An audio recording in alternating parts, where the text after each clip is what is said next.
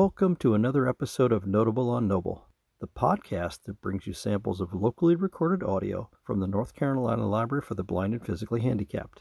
All materials presented are available from the library's download site called Noble. Now sit back, relax, and let's listen to something notable on Noble. Through the years 1867 through 1977, Light Out of Darkness, A History of the North Carolina School for the Negro Blind and the Deaf, by M.H. Crockett and Barbara Crockett Deese, authors. From the book jacket, all roads led to the Garner Road School for the Blind and the Deaf.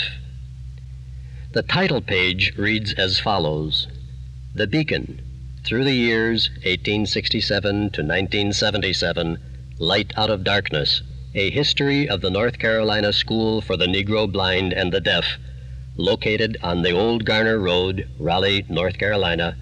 Manuel Houston Crockett, Principal, and Barbara Crockett Deese.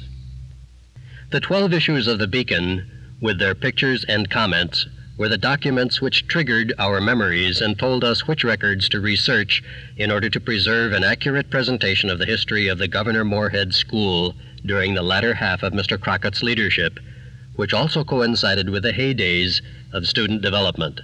Without these pictorial records, our work would have been much, much harder.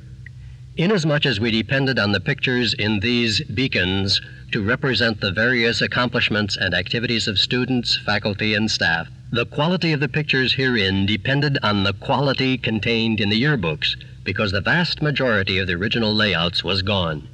We made the editorial decision to include some of the pictures of poorer quality because of their importance in showing the well-rounded focus of education and its parameters at the school. We regret very much that, beginning in 1963, the Beacon ceased to list the names of the student staff connected with its publishing. After that, we relied heavily on Mrs. Crockett's memory and pictures contained in each volume to provide us with the record of the staffs until the last volume 12 in 1970. Thank you, Mama.